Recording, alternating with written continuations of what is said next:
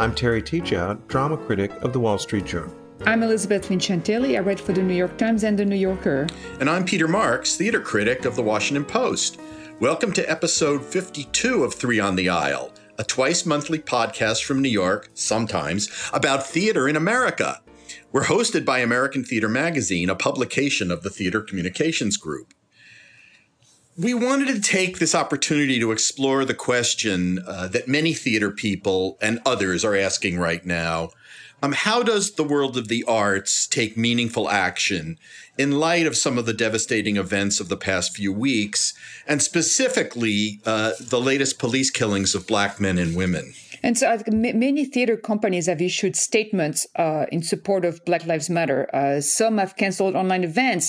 Slave Play donated $10,000 to the National Bailout Fund. What the Constitution Means to Me donated $6,000 to the NAACP Legal Defense Fund. So there's a lot of initiatives bubbling everywhere. People are putting streaming stuff, making material available. But there's also a sense, particularly among Black theater leaders, that issues of racism and white supremacy are not front and center in the programs of many theater companies, and that more than words and donations are needed. Beyond that, of course, this is also the time of a pandemic that has shuttered theaters all across the nation and the world, which means that perhaps there is a potential for a useful pause for us all to reflect on the humanitarian goals and the individual missions that drive the field. Keeping this in mind, we've invited to join us today Tamala Woodard, co-artistic director of New York's highly regarded Working Theater. Yeah, Working Theater, Terry and Elizabeth, has an admirable mission itself. It dubs itself a theater for working people. It produces award-winning professional productions, quote, for and about bus drivers and baristas, postal workers, and police officers who participate in the playmaking. The 35-year-old company goes into the 5 boroughs of New York to create plays about the issues confronting working people, whether it's about immigration, gentrification, or simply family life. And now Tamala is one of a small but growing number of Black leaders at the helm of theater companies in this country, along with, for example, Nataki Garrett at Oregon Shakespeare Festival, Jamil Jude at True Colors Theater Company in Atlanta, and Hannah S. Sheriff at the Repertory Theater of St. Louis. Tamala is a director herself and a graduate of the Yale School of Drama and Carnegie Mellon University. Her credits include Associate Director of the Tony Award-winning musical Hadestown. Kamala, we're thrilled to have you with us here in the cloud. Where are you speaking to us from, by the way? I'm in Bed-Stuy, Brooklyn, sitting in my house, also my office, also my rehearsal room. You've got it all together. All together. I thought we might start by asking you something that the three of us have talked about on our own, which is, how did you first discover and become interested in live theater on a stage? I was in elementary school doing, the spring play that we've all done, and I lived for that spring play. I lived to be cast in the spring play, and The Wizard of Oz, and, all of those sort of, goodness knows who makes them, who makes the script, but I live for those things. And so I started in my little elementary school, and then I went to a performing arts high school. But the thing that really did it, and I'll tell you, it was this. I wanted to be Dorothy. Of course, I was the Tin Man, because that's the story of all people who actually end up in the theaters. Right. Like, archetypical. Yeah. So I had my trash can that Mom made on, and the belt that keep it on, and I'm like rolling around in this trash can, this tin trash can, with my hat and everything. And my very progressive school had a kind of theater in the round, so we did it around the audience, and the poor audience is like trying to follow us by turning their heads behind them, and I get to one of the little platforms where we're supposed to do our dance, and it's 6 feet off the ground, and I fall off the platform, and I mean, it is the most catastrophic sound ever. Oh, I bet that was memorable. There was absolute silence. as I sat there and thought, oh no, I think I've fallen off the stage.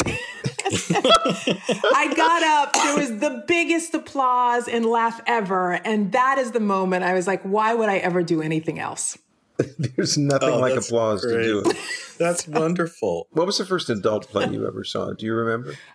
It was Fences, August Wilson's Fences at the Alley. I was 12 years old. And I think you don't know, but I tell this story all the time, which is because it is the moment that I was recommitted to theater. That last moment, I'm an 11-year-old kid. I don't know actually what the play is about, but I'm watching it. And there's a very last moment at the end of the second act where Troy has the bat and he's saying to, death, come and get me, come and get me. And I watch the sidewalk of the set begin to light up one step by one step. And then it goes faster and faster and faster and speeds towards his fence. And the lights go out just as it gets there. And I was absolutely stunned when the scene light came up for the next scene. This is sort of the epilogue. I remember going, that was magic. I'm going to make magic. And wow. In every rehearsal I do now, it's like, we've got to make some simple magic, everybody. Where's it going to come from? How wonderful. And that's So that was the first adult play. I was still a child. Absolutely wonderful.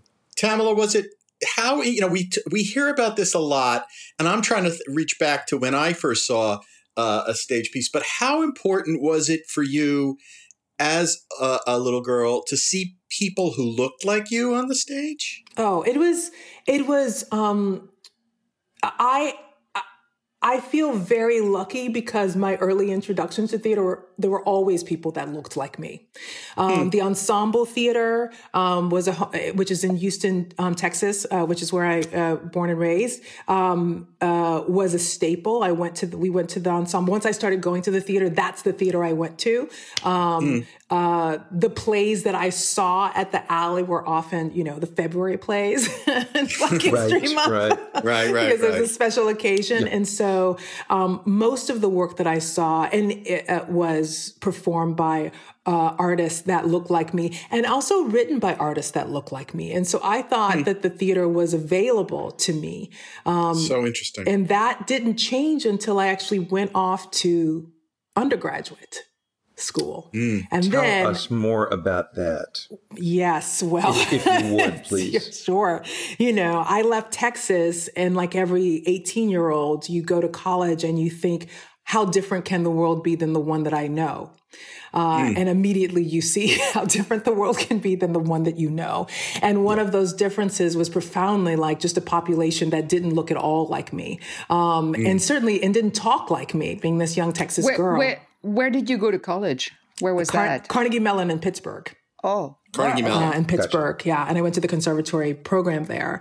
My plan for college was like, I wanted to go to acting school, and I wanted to go to the one that was furthest away that I could afford. And it was Pittsburgh. It's like, that was as far away as I could get from Texas. That's a big jump. It's a big jump, and it was a big cultural jump. And when I went to school there, Pittsburgh wasn't as, rocking a place as it is right now. It was really, really just suffering, economic, like devastated. And the Black people that I came in contact with, they were, in the community, I remember saying to myself, why, if you were a Black person, would you live in the city? This is a terrible place to live. You can't there are no jobs. You can't make a living. And, you didn't have access to a lot of the sort of fancy things that were surrounding the school that I went to. Economically, people just didn't have things. So I felt really, confused. It's really the word. Like you were stuck between two worlds, something like that? It was not even two worlds. It felt that I'd arrived on a different planet, and I didn't know that there was another planet. And so I was negotiating between things that I didn't quite understand, which was, I said, I remember saying to my mom, in Texas, at least in terms of like how people think of you because of your race, they say it out loud. And I found that in the Northeast, that was not the case. And so there was like explicit, but unspoken racial bias that rendered me powerless to deal with because no one would acknowledge it. And in your department, in the school, in the school, in the city, everywhere, that I was encountering myself as a human being in that place. And this isn't also not because the people themselves were terrible people, but they're, as we are finding right now, there has been no examination of their particular privilege or a particular point of view as simply a point of view and not the only way to see or do things. Right. And so the kinds of plays that were chosen for the Black students, the kinds of material that we were given, the way we were communicated to was just really it demonstrated the lack of care or thought or examined intention. And institutionally, there was really, nobody was pressed to do anything except for be a great acting teacher and whatever crazy, wacky exercises that, we were given that could be really demeaning and devastating and confusing because you're a kid. You're still a kid in college. So those were interesting times. And and there were 3 Black girls. We were, 18-year-olds, 17-year-olds at the time. And we were told that from the upperclassmen, only one of us was going to make it. Oh, wow. Yeah. Like they say in law school, that's really scary. Yeah. And it was, also there's 3 of you to start, but really only one of you is going to graduate, wow. And that, there used to be the cut system. And that was that. And you saw that demonstrated in all of the classes. One class had two Black people. And so, they were extremely talented. So the competition was between ourselves. And that is an even worse thing. Yeah. That's set up. And that is in the theater right now. The competition is often, you're set upon yourselves. Is it a bar to friendship, to collegiality? It was not in my case. I mean, one of those other 2 Black women is my best friend, and she lives around the corner from me. So we've always lived with or near each other. I'm the godmother to her kids. And we're very different humans. It was not. It was the exact opposite, actually. I think that we cleaved to each other because we really needed to see our reflections somewhere. We needed to understand that we were valuable, and we were valuable in each other's eyes without having to prove it. Wow. It didn't thwart you. It didn't make you feel like, this world is not going to be making a space for me, that it's going to pit me against, what the white sort of establishment thinks it will fit me into. I mean, how did you process that as a young woman and maintain a sense of confidence and self-worth? I think there's Frantz Fanon talks about double consciousness. And that's what I really think that is an incredible way to think about how you exist as a Black artist in this country, or as a Black person in this country, certainly as a Black artist. But there's an idea of the self that you need to project, right? That you're like constantly in charge of telling other people the story about who you are, so that they can say yes to you. Right. And as an actor, as I started as an actor, we're always, that's what it's like, how do you say yes to me in that play, in your play, in your rehearsal rooms? And then there's that other consciousness that is like when you're not having to project some sort of narrative, not having to like just try to maintain control over your who am I in other people's eyes. I will say, yes, all of this puts itself or manifests itself in your spirit, in your subconsciousness. Absolutely 100%. I can remember auditioning for a play and there being, it was Metamorphosis, Mary Zimmerman's Metamorphosis. And I love this play so much. I saw it on just after September 11th and told my agent, whatever happens, I want to be in this play. Can you help me be in this play? And so the first time they were doing a big tour of the United States with 4 or 5 theaters, I auditioned for it. And I remember seeing a person that I'd known. We graduated at the same time there too. And I was like, it's me or her. Now, of course, it was both of us that were cast. So it was, wow. That's and great. Again, like Happy those ending. things unprove themselves. Yes, but that's what I had in my brain. Of course, And that makes sense. And I didn't put that in my brain. Yeah. That's the world that I was, I was being socialized with this as this is, of course, how this is going to come. And so it's a constant undoing. It's a constant undoing. This idea of scarcity, this idea of only one of you or two of you or very few of you at the table, in the room, on the stage at a time is quite real. When did you first get into a rehearsal space where you felt understood? Or did you ever?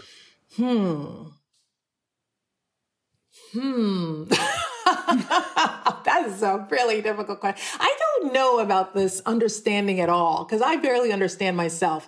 So Maybe comfortable is a better way to put it.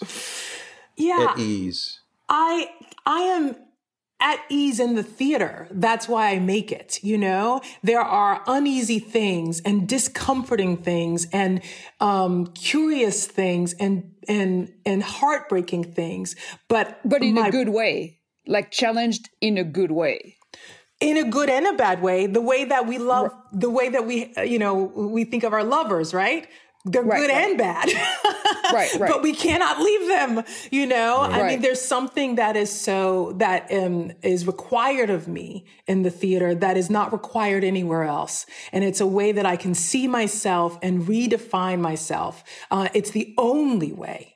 Actually, if I could do anything else, I certainly would do it because it's so heartbreaking.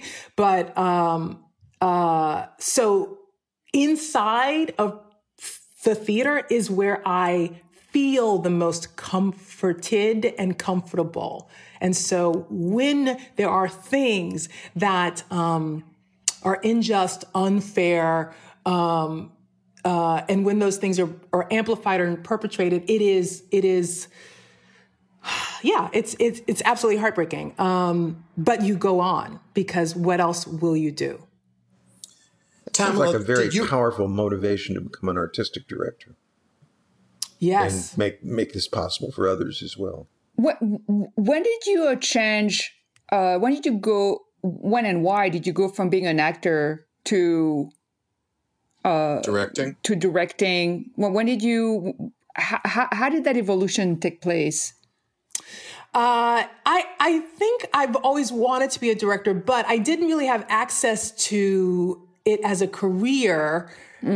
How I came up. So I didn't, everybody I knew who directed was also an actor, and they were mainly an actor because, I was, inside of my community in Texas. And so everybody was doing everything. So I didn't really know how to get on the other side of that table, formally. And so I went to acting school and then I directed on the side at acting school. And I went to graduate acting school because I knew I could direct in this place called the Cabaret, even though I was an actor. And then secretly, I also wanted to run the Cabaret, although no actors had ever run the Cabaret before. And when I said, I'd like the Yale Cabaret. Yeah, the Yale Cabaret. Yeah. I went to the Yale Cabaret as an undergraduate. I loved it. I loved every single moment. I never missed a show, and eventually petitioned to be the artistic director. And, there'd never been an actor, who was the artistic director. And they said yes to me. And I ran the cabaret for a year, and it was one of the most amazing experiences for me as a creator and a facilitator and a leader to go, amazing. This is what you do is actually, and I'm thinking about this now in the world that we live in right now. What's a leader, right? The leader is not the person who knows how to do all the things. The leader sets what's the way in which, what's the tone in which, what's the generosity in which we will do these things. That's what my job is. How do I inspire us to our very best self, in the things that I think are important, kindness, generosity, curiosity. How do I set that forward? That's my job as a leader. And it's how I think of my job right now at the Working Theater. So tell us a little bit about Working Theater. It's a 35-year-old company. This is not a new kid on the block. Right? I mean, you guys have been around, but tell us a little bit about how you got involved with the Working Theater, and just explain a little bit about the kinds of productions that the company does. So the Working Theater was 35 years ago founded to create work for and about working people, right? Work that wasn't about sort of the folks with the beach houses and the ski trips and the, martinis, right. And not doing Noel Coward, huh? Not doing Noel Coward or Neil Simon. No martinis, no Courvoisier on the penthouse. And so because, those stories were simply not represented. And so Mark Pleasant, who's my co-artistic director, actually joined the company very shortly after it was founded, and has been a part of its legacy for the last 35 years. And I was introduced to the Working Theater 11 or maybe 12 years ago. At this point, I should really know this. this time frame. I came on board. I was working on a play with one of the frequent collaborators at Working Theater, Rob Ackerman, and he had been working on his play at the Lark. It's a really beautiful play. I wasn't able to direct that play for the main stage, but Mark called me on the phone and he's like, I'm sorry that we didn't hire you to direct this play. I know that you've been working with Rob all the time. We just felt like we needed someone with more experience. Now, this is exactly the thing that we're talking about right now. How does one get more experience without having the experiences? But I will never forget answering the phone and Mark saying, and that may be a mistake on my part. Will you come and direct something else? And so he asked me to come and direct something called Best of Theater Works, which was celebrating, this was exactly 10 years ago, its 25th anniversary. And that began our relationship. And I directed these 3 short plays that were plays built from a program called Theater Works. Theater Works offers union members, doormans, porters, transportation members, anybody who's a part of one of the greater unions here in New York can participate in these classes. These classes are playwriting and theater making classes, all as a way to erase the sort of barriers of theater as an experience for working people. Right? Theater feels like a sort of an elite gesture. It feels like something you've got to have time and money for. Instead of asking people to come to the play, we ask them to make the play. And to be inside of the experience of being a creator and appreciate the really hard work of getting a blank sheet of paper to become a world. And this is how you make an audience. This is how you actually create a space for folks who can really appreciate what theater can do for them as a reflection of their own value and their own humanity. And so TheaterWorks, we did a Best of TheaterWorks. I directed 5 small plays that were really brilliant and wonderful plays by amateur playwrights with celebrated actors. Janine Sorales, just won an Obie and was coming in and doing this really funny office comedy for us. And that began the relationship. I got a call the next year about a play called La Ruta that was supposed to be the playwright wanted to create a play in the back of in a site-specific way where an audience could experience what it's like to be an undocumented worker coming across the border looking for work. And I'd been doing a lot of site-specific work, and Mark said, "Are you interested? I don't know how we can do this. I don't think this is possible." And of course, everything's possible. There's the challenge, yeah. It's like, well, I read La Ruta. La Ruta was submitted for a Pulitzer Prize. I was on the jury. I read La Ruta, and I really liked it. Oh, that's great. I'm glad it was. So I'll tell Ed. I'll see him today. Yeah. Yeah. I mean, and it's, one of the wonderful things is, and I think this is a lot of the work at Working Theater is we encourage, and certainly I do, like, how do you have the most lateral collaboration between the playwright and the director, those actors in the space as soon as possible, and the designers? How do we all become co-authors? And so La Ruta was very much this enterprise where we're taking what Ed has put on the page and translating that into an immersive experience for an audience. And it was, I think, quite powerful. 35 people in the back of a truck hearing that door slam, plunged into darkness. And then the wall opens up. I mean, an incredibly magical set. And you see the people on the other side of this box wall, that are, 5 folks that are fleeing their country towards the American dream. And we spend an hour and 10 minutes with them telling us why this country is so beautiful. And it was just an incredible experience to be in this space, interrogating those stories. So you you stage the plays all over the city? The play was staged in the back of the trailer of 18-wheeler, and then that went to a place in each of the 5 boroughs. So we got to bring that play to Staten Island, to the Bronx, to Brooklyn, we got to bring that play to the audiences. Just open the doors and have 35 people at a time enter in and take that journey with us. That's incredible. I love that. I, in general, love initiatives that bring the theater to people as opposed to getting people to the theater. That's why I've always been a big fan of the Public's mobile unit. What they do is just fantastic. And I really wish there were more initiatives and more funding for that, because there are real obstacles to going to the theater for a lot of people, and we don't even think about them. By we, I mean people like us here on this podcast, and a lot of people who listen to us don't even realize how hard it is to imagine that, just even simply imagine that you can go and that, yes, you belong there. And so until we get to that, which that's an optimal situation, I think, well, it's great to then, you bring the theater to the people. And there's it's a centuries old tradition.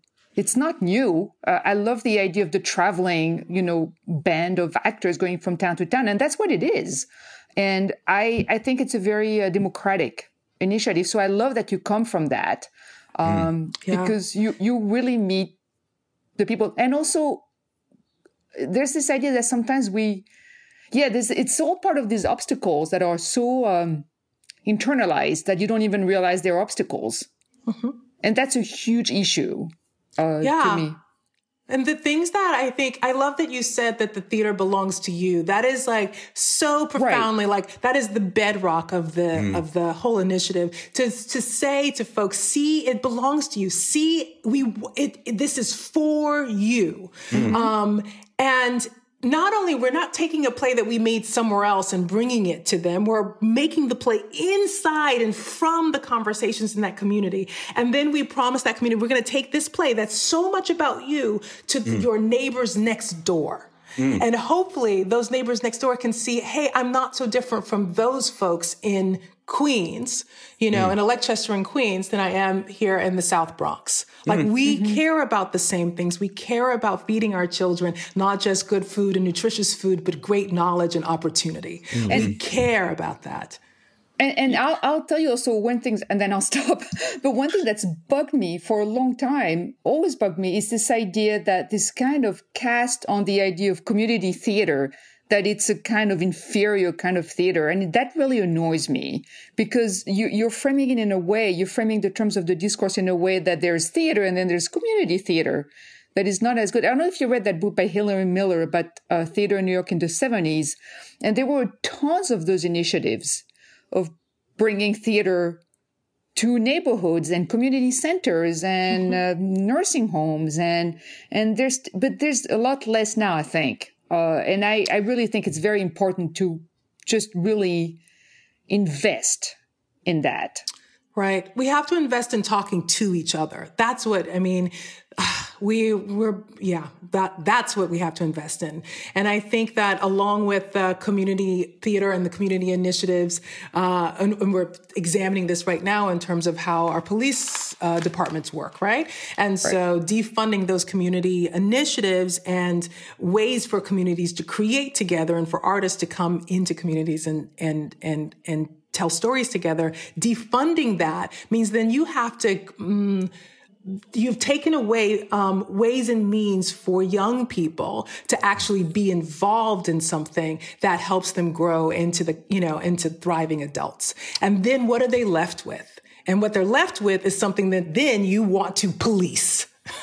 That's whatever that is. The idleness of not having something to actually create. Tamala, beyond questions of identity and community, it also occurs to me that, especially nowadays, the mere idea that one might go to a show on a stage is alien to most people. They have never done it. Very possibly they don't know anybody who's done it. And they have enormous competition from experiences that come to them. And it seems to me that one of the biggest problems facing all live theater is, how do you show people that it's good, it's something that's life-changing and exciting, and that they can have it too? I mean, it strikes me that what you're doing is peculiarly well-suited to engaging with this problem. But is this something that you think about, the larger cultural competition with live theater? Yeah, you have to make the theater going low stakes. And that's like, how do we keep interrogating? How do we make it low stakes, low stakes, low stakes, low stakes? Take away the economic barrier so that it's not about how much you have to pay for a ticket. Take away the location barrier to let's get the performance closer to them. Open visually, how can you make it inviting so that they're not crossing so many barriers, big, heavy doors, big, heavy gates, things that don't have windows where you cannot see inside of it. And then let's make sure that the folks that are next to them look like the folks that we want to be in this building. And so nobody wants to be the stranger in the room. It's exciting to hear you because it's gelling for me some ideas that are swimming around, and maybe this is going to help make them draw more people out to talk about them. It's true. The theaters are, before this pause, were elite portals. You had to be channeled into those expensive places where you saw plays. And what you're describing, Tamala, is a world where maybe these places have to break down how they view their communities. It has to be a reorientation and a figuring out how to bring their bring the theater into those places, not bring those people into their spaces. Right. It feels like more of that has to happen. Yeah. And also we have to think about how are we allotting, what are we paying for, right? So our budgets are whatever, 100,000, 150,000, 250,000, 20,000, 10,000, whatever the budget is.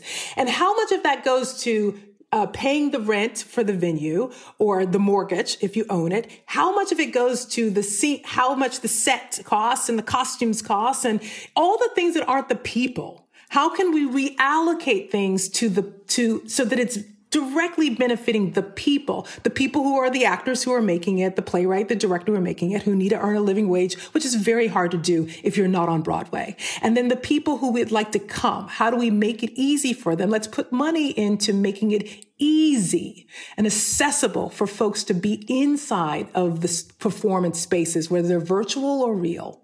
Well, I think one of the things that's going to come up, and I think it needs to come up, and now is a good, if there's one silver lining, is that we have to rethink that. And I really hope that a lot of it will be questioned by, for instance, I think the way funding is organized, whether it's philanthropy, grants, or public funding, how is that organized? Where is it going to? In the past 10, 15 years, we've seen like a rash of really fancy buildings, for instance.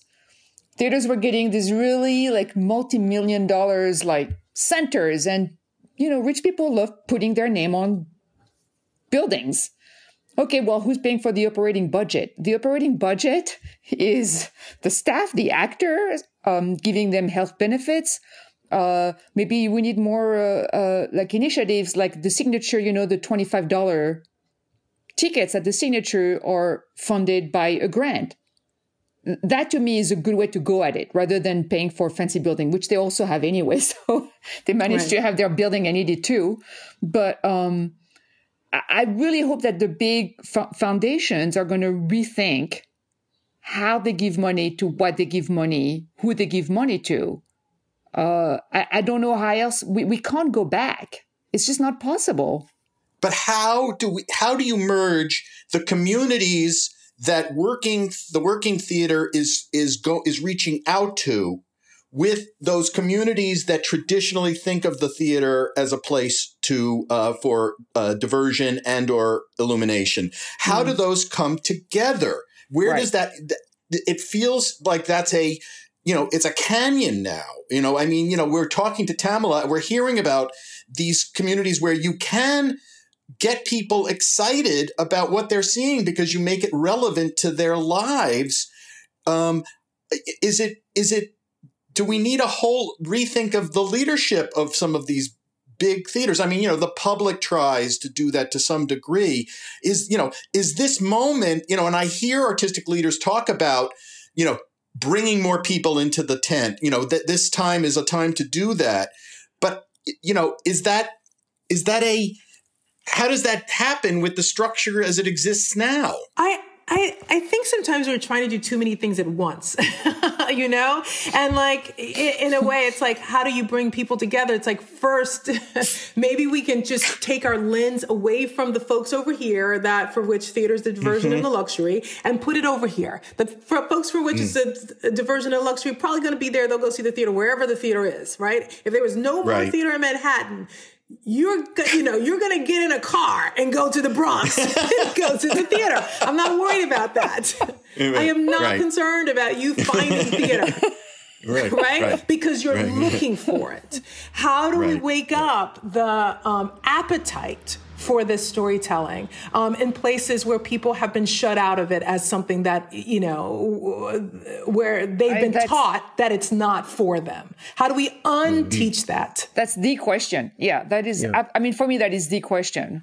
Well, I think that I think it is about being okay with rolling into Staten Island and there only being 6 people there for your 5 performances, because the next year there'll be 7 and the next there'll be 9. I think it's also about creating ways for the audience to engage and telling them that they don't need to come with anything more than themselves. They don't have to have some sort of degree in literature in order to enjoy a play. And I think it also means that we de-ritualize a lot of the things that we require. Sitting quiet in the dark is why. Why do we need to do that? The whole point of theater is we're all there together. Tamala, I cover regional theater, and so I talk to a lot of regional theater artistic directors. And the companies that are really afraid right now for their future are, for the most part, the big ones, the ones that have built the big buildings, so the ones that have been a little imprudent. And some of the biggest companies in this country, I think, are going to go down. And I hesitate to say this, but if the pandemic might lead to something profitable, something better, it might be that specifically in companies like in areas like those, that might be the only way that you really do create a change in the theatrical ecology, is if the big giant theater downtown suddenly doesn't exist anymore. And everybody has to start really thinking about what theater's for, how they get it back, who they should support. I listening to you talk about this has been making me think that as well. There are large companies that are a boon and a blessing on theater in America, and there are others that honestly are just there. And I'm wondering what the scene is going to look like 6 months from now, a year from now. And I know that some of these companies are going to be gone. And I don't know that it's entirely a bad thing. Am I crazy to think this? It's imminent and necessary. But, I'll get through it. I mean, the whole system was created for the thing that we're now hoping we can get back to, right? Putting a theater in the communities where that are not the sort of like artistic hubs of the country. Like, that's the whole point. And so I think we're going to just get to refurbish that idea into something that works again. And our, subscriptions are like timeshares, right? And we all know, like, eventually that timeshare hotel is going to go down because, you're counting on some folks paying into something, indefinitely. And I think that I no longer can commit to anything beyond next week or maybe next month. And that's how this life goes right now. And so we have to reimagine our system, of our economic system, our fiscal system, so that we're okay with the fact that you're programming 3 months at a time or 6 months at a time instead of an entire season. And that you're using the money that is coming in the door, until we can actually get a national endowment that actually works for the arts. And that's actually what should happen. But until, I guess, I don't know. I mean, we have, the problem is that folks don't really think theater is valuable, so that we don't invest in it. And I'm telling you that us telling stories to each other about who we are again and again and again is absolutely freaking necessary until we can actually see the human that's in front of us for who they are. Tamala, I have a question that I think needs to be addressed in the midst of this. I looked at the Working Theater website where you've posted a message to audiences that you're in response to Black Lives Matter and George Floyd's death and the death of Ahmaud Arbery and Breonna. I mean, that is a clear message you're sending out but you're asking people to give, not necessarily just saying something. You want people to act. My question to you is, every theater in the country seems to be issuing a statement in support of exploring, racism and white supremacy at this moment. It's almost like become the theatrical equivalent of thoughts and prayers, sending out. And, how do you receive this? I see from the Working Theater statement, you're basically conveying the idea that something do something. Don't just sit there, do something. What do you want? What do you think needs, what kind of convening or what kind of group effort or what kind of reflection has to happen now for us to understand that this is not just something to, get your communication staff to issue a statement about? I mean, this is really a big question. There are a few things, and maybe not coherent things, but to say, one of the things that I think folks are hoping is that they can quickly do a thing that doesn't hurt too much and then move on with their lives. It's like the old Band-Aid, right? Like take the old Band-Aid off, like just get it off. And then it's like, ow. And then that's over, and you're back to healing. And that's not going to be the case. The thing, or rather, many of my colleagues and people I do not know are working for that not to be the case. We can't actually exit this moment and go back to wherever we were. But that's in all things in this country. This place, I mean, it is incumbent on us. If we want to survive, we're going to have to adjust our way of being. That means that some folks are going to have to give up some things that they've held dear. Starts with a P, ends with an R. Right? And allow or invite or make space or give over or let it be taken for other folks to occupy, for Black bodies and brown bodies and indigenous bodies to occupy these spaces of power and decision making. As long as those places of decision making are occupied by 90% of white people, then nothing different will happen. And it's just too much to ask you to make decisions on my behalf. Right. I have to make decisions for me. Yeah. We were talking about this the other day. In a sense, the easiest thing in the world for a theater company to do is change its repertory, because all they have to do is do that. They don't have any trouble finding out, what are good plays by Black writers, past and present. You can answer that question in 30 seconds. Is that misguided? I disagree. This goes back to the experience question, right? Looking for folks who have enough experience to work at your theater. Those people will never have enough experience to work at your theater until they work at your theater. And I think the stakes that are around producing a play are kind of ridiculous because it's all about money and investment, right? And so people don't want to take chances with people that they think may not be able to deliver. And so it's like, exactly. And Broadway is very much that, right? It's like, oh my gosh, there's an enormous amount of cash and financial potential that's at stake with every single play that arrives on the Great White Way. And so you begin to narrow what is possible in terms of the folks who can bring that thing forward, because ultimately, implicitly, your racial bias is at work because you think that only the people who have done it a lot can deliver it, or only people who've gone to these very special schools can deliver it, or only the people who have been sort of like sanctioned by other institutions can do it. And it's deadly for the art form, first of all. And it becomes absolutely impossible to, I'll use this word, integrate the theater. There are too many doors. There are too many stops. People aren't willing to lose something that they think is like their money, because they think that a particular kind of artist can't deliver the product, and that's wholly untrue. The phrase you used earlier that really struck me was lowering the stakes.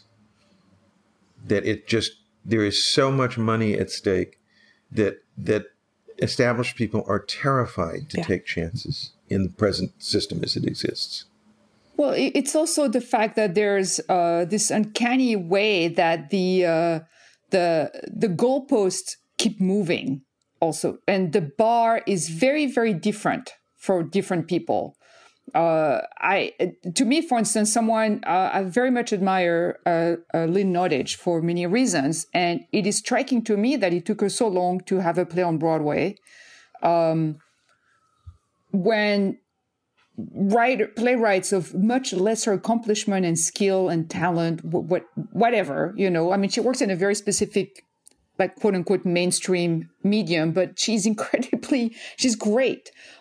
Why did it take her so long when the bar seems to be set a lot lower for a lot of white guys, like, who get on Broadway with their first or second play? It fills me with white rage, pun not intended, every time, because it just burns me to see that the bar just is very different for different people.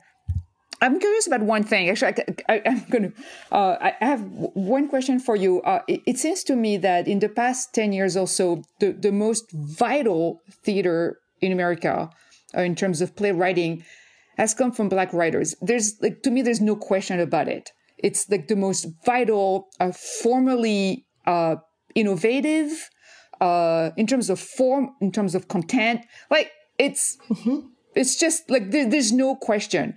So, and I don't think that's a very provocative statement. I think we all know that. I don't know that anybody would argue with that. I wouldn't. And yet we still have these issues, this issues of access that are continuing. Like, how do you explain that seeming paradox? I can tell you what has been said to me, you know, all the people who get to make choices. And this is not, you know, and this is also by way of excuse, that folks are like, I'm not sure my audience will get it. I'm not sure my audience will come. I think they'll opt out of that play in their subscription series. Right. And so on the one hand, I absolutely agree with you that some of the most exciting work that I see in the theater has been by Black artists. And it is formally challenging. And it is because we're trying to get forward the same idea. Look over here. I'm a human. I have an experience beyond suffering. And so having to tell that story, like, it's like, okay, I'll tell it like this. Okay, let me try it like this. Okay, how about like this? Okay, how about like, it's like literally just trying to look for, like, what is going to actually, like, allow for folks to snap out of their delirium. You know, white folks to snap out of their delirium. And it's just, I've said, I mean, I think the most innovative and imaginative work is because these, Black artists are having to tell the same story a million different ways. Yeah. And it doesn't have to be formally innovative either. If you can't sell a play like The Hot Wing King or Tony Stone or Intimate Apparel, you can't sell anything. And those plays work. They work in front of audiences of all kinds. They're as close to surefire as they get. Anybody who resists doing those shows really needs to be thinking many, many times over.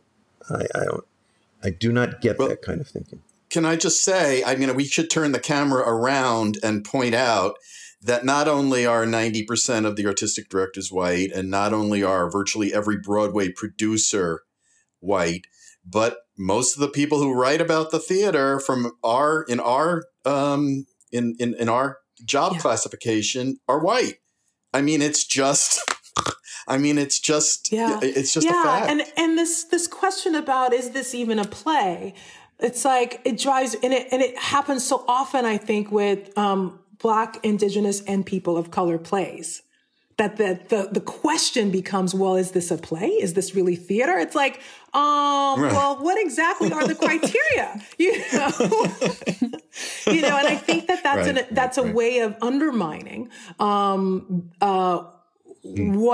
undermining the many, many, many different tools that Black and brown artists are utilizing to tell story, because they don't have the same access to exposure. They don't have the same amount of monies in their budgets. They're in the weird part of the season where you got to get people to come out in the snow to see your play, or go in hot in June when everybody's left the city. You know, there are all of these ways, like, how do we entice? We're having to entice people to the theater, to the event, to witness the work in a way that is not a part of the experience of a lot of white theater makers. One interesting, Tamla, I found one interesting offshoot was the Public Theater's Hercules last summer, which combined professional actors, a white songwriting team, and community. They brought in over like 200 performers, amateur performers who became part of this highly professional, polished production. They did bring those two worlds together. I'm not saying it's the solution, but it was sort of a dramatization of there are all kinds of permutations that can be tried that we're only beginning to scratch the surface of. And those are special events. And I guess the idea is, how does that, it's making those things much more regular in all kinds of manifestations, not just special park, Shakespeare in the Park performances. But it does seem to me like there are artists of good intention, of all backgrounds, trying to, foment some kind of change. And I think it's also important to, like, when you bring people on your stage, the actors, the writers, into your theaters, that you make sure as a theater producer, owner, artistic director, that those people are also welcome in those seats and that they feel that welcome. And that's really incredibly important. Right. That's true. Yeah. Oh, yeah. Tamla, how important is Broadway? I mean, now everybody's important to the same degree because everybody's closed.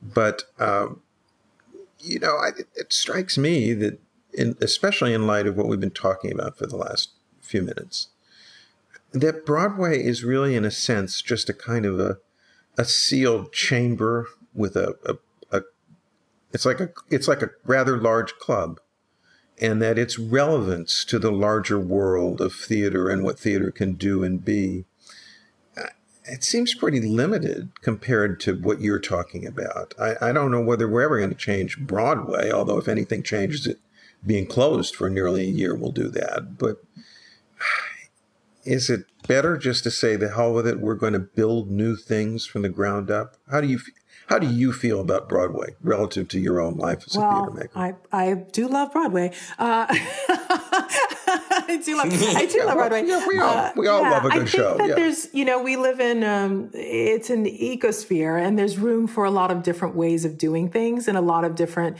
kinds of stories to be told, a lot of different storytellers, and a lot of different kinds of venues and places where people can meet those stories in. And that should continue, that a level of, or rather be increased, the level of variety and access. I think that Broadway will benefit a lot by making sure that the audiences that are in those theaters look like this city that we live in. I think the people who normally can buy those very expensive tickets on Broadway will benefit tremendously by having an audience that's not full of folks who can just buy those tickets at $200 and $300 and $400 ticket things, or that they're saving for, Right. Somebody's birthday for half a year to buy one ticket. So we all benefit by making sure that we create greater points of access at all levels of the theater making process. I would like for you, Terry, to get to the Bronx to see a show at Pergones, and see what it's like to be in that audience. I mean, it is a thrilling experience to be in an audience where you can hear people breathing and laughing and clapping at all the quote unquote not appropriate times. And that the idea that we're all there, we're all there together is like announced every single second of the performance. Really thrilling. Well, I think we're going to have to, get a limo and or a lift or a Uber up to Pergones or to one of the next when working theater is. Do you have an issue with public transportation, Peter? Or we can take a bus. Or I just was thinking for the sake of making sure we all got on. Yes, exactly. But we have to absolutely get up to. That's going to be a priority for me when this is all over. And I just wanted to say, now that this is actually, I think, the longest interview we've done on Three on the Aisle. This has been, a fascinating conversation, and I think maybe we could, the best. Thank you. Tamla. Thank you. Yeah. I can't tell you how inspiring it's been to hear you talk. Thank you. I think this has been, we're going to have you back, Tamala, when theater is back too, so we can talk more about the work you do after we've all gotten over this period of torpor and anxiety. Washed our clothes and cut our hair. Yeah. Yeah, exactly. But so thank you, Tamala. My pleasure. And anybody who wants more information about the Working Theater, it's they can go to your website, theworkingtheater.org. Spelled ER, theater spelled ER. Right. Yes, the democratic way. So thanks again. Thank you so much. Boy, that conversation with Tamala was really amazing. I got so much out of that, and I can't wait to talk with her again sometime. Yeah. So that's going to do it for this episode. I'm Peter Marks. I'm Elizabeth Vincentelli. And I'm Terry Teachat. Our superpowered producer is Erica Wong. You can follow us on Twitter at 3ontheaisle, spell it out, and write to us with questions. We love questions at 3ontheaisle@gmail.com. Again, spell it out. And please let us know what other topics you'd like to hear on future episodes. And don't forget to leave us a review or a rating on iTunes or Google Play or whatever platform you use. Thanks for listening. We'll be with you again soon on the virtual aisle.